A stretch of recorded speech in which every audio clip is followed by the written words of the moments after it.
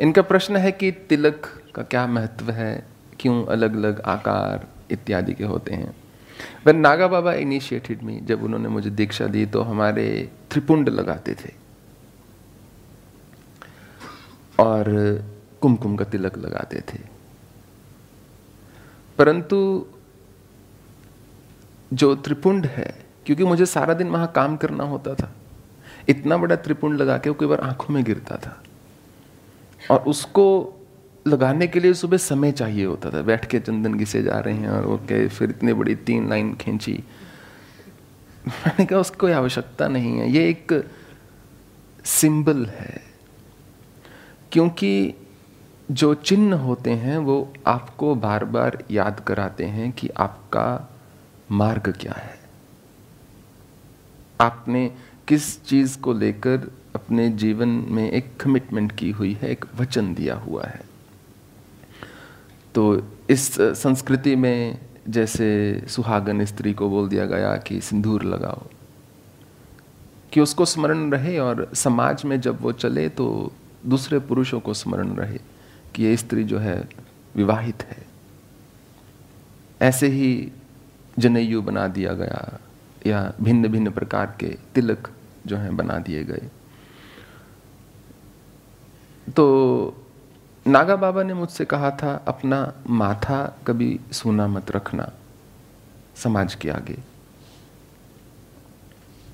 हमने कहा जी बाबा। तो उसके चलते मैं तिलक लगाता हूं और ये मेरा एक ईश्वर को धन्यवाद देने का भी ढंग है कि उन्होंने मुझे गेरू वस्त्र प्रदान किया, ये रोब, और उन्होंने अपना दर्शन दिया साक्षात असंख्य बार कि जो चंदन का तिलक है उसमें भगवान हरि का वास है और जो कुमकुम का तिलक है उसमें माँ श्री, जो श्री माता है महात्रिपुर सुंदरी, उनका वास है। तो पुरुष और प्रकृति से ही सृष्टि चलती है। मैस्कुलिन एंड फेमिनिन दोनों ऊर्जाएं चाहिए होती हैं। दोनों को आदर देने के लिए, दोनों को सम्मान देने के लिए मैं ये तिलक लगाता हूँ। अलग अलग संप्रदाय में अलग अलग प्रकार का तिलक होता है। उन्होंने कहा कि जो शिव के उपासक हैं वो त्रिपुंड ऐसे धारण कर लें क्योंकि वो 3 अवस्थाओं का घोतक है, और जो विष्णु के उपासक हैं उन्होंने अपने आप को समाज में भिन्न बताने के लिए जो नमन है वो ऐसे लगाना शुरू कर दिया। सत्व रजस तमस वो भी घोतक हैं, परंतु यदि वो भी ऐसे लगा लेते, क्योंकि एक ऐसा समय था जब केवल वैदिक संस्कृति थी भारत में, जब केवल वैदिक संस्कृति थी इस देश में, तो वैष्णव और शैव उनकी आपस में नहीं बनती थी। हर इंसान को लड़ने के लिए कुछ चाहिए होता है, तो कुछ था नहीं, कुछ बनाना पड़ेगा। तो ऐसा समय था एक कि शैव जो हैं, जो शिव के उपासक थे, तो विष्णु के मंदिर में नहीं जाते थे, जो विष्णु के उपासक थे तो वो शिव के मंदिर में नहीं जाते थे। अब अगर आप विष्णु के उपासक हैं और शिव का तिलक लगा के बाहर चल देंगे तो कोई आपसे कहेगा हर हर महादेव, आपको बड़ी घबराहट हो जाएगी, अरे मैं तो श्री हरि को मानता हूं, तुम कौन हो। तो उस झगड़े को मिटाने के लिए परंपराओं में तिलक निकल आए। किसी ने वैसी कंठी माला धारण शुरू करनी, किसी ने वैसी जटाएं धारण करनी शुरू कर दी। एक समय था भारतीय संस्कृति में गांव का प्रत्येक व्यक्ति सर ढक के बाहर निकलता था, प्रत्येक व्यक्ति, चाहे वो राजस्थान हो, चाहे पंजाब हो, चाहे हरियाणा हो, हर व्यक्ति, चाहे बंगाल हो, पगड़ी धारण करता था। उस चीज को एक श्रेष्ठ माना जाता था, श्रेष्ठ माना जाता था। तो जहां जहां पगड़ी धारण करते थे वहां वहां तिलक का इतना प्रचलन नहीं हुआ, क्योंकि पहले से ही इतना बड़ा एक चिन्ह है कि ये व्यक्ति कोई विशेष ही होगा, ठाकुर होगा या कोई गांव का सरपंच होगा या कोई बुद्धिजीवी होगा। जहां जहां पगड़ी का इतना प्रचलन नहीं था वहां वहां तिलक जो है धारण करने शुरू कर दिए। फिर बहुत सारे दक्षिण भारत के मंदिर थे जहां पर आप ऊपर कुछ डाल ही नहीं सकते। पुरुष उनको ऊपर कोई अंग वस्त्र नहीं ले सकते जब वो पूजा के लिए जाते हैं। वो एक तो वहाँ का मौसम ऐसा था। उत्तर भारत में आप जनवरी के महीने में करके देखिए, 2 लोग उठा के बाहर लेके जाएंगे। पर उससे भी अधिक जातिवाद इतना प्रबल था कि वो पहले से ही देखना चाहते थे कि आप ब्राह्मण हो या क्षत्रिय हो या वैश्य हो या शूद्र हो, शिखा है या नहीं, जनेयू है या नहीं, उसी से पता चल जाएगा। उसके हिसाब से आपको वैसा एक वहाँ ट्रीटमेंट मिलता था। तो हर धर्म ने अपने आप को भिन्न बताने के लिए लक्षण बना लिए, चिन्ह बना लिए। परंतु कोई भी धर्म नहीं शुरू होता। हर धर्म पहले पंथ शुरू होता है कि एक सेक्ट के कुछ लोग एकत्रित हुए, उन्होंने एक भाव में आना शुरू किया, उनका एक विश्वास दृढ़ हुआ, वो इकट्ठे हुए। धर्म वो तब बनता है जब उनके संस्कार जो हैं भिन्न हो जाते हैं। अर्थात मृत्यु के समय हम क्या करेंगे और जन्म के समय हम क्या करेंगे।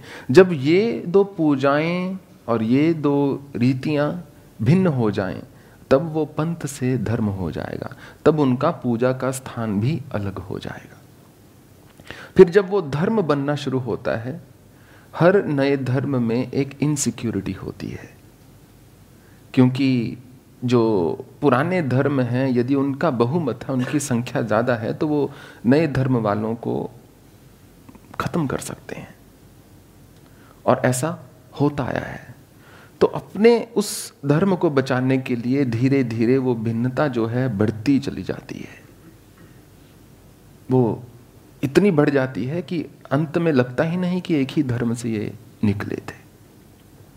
जैसे कि इस्लाम जो धर्म है,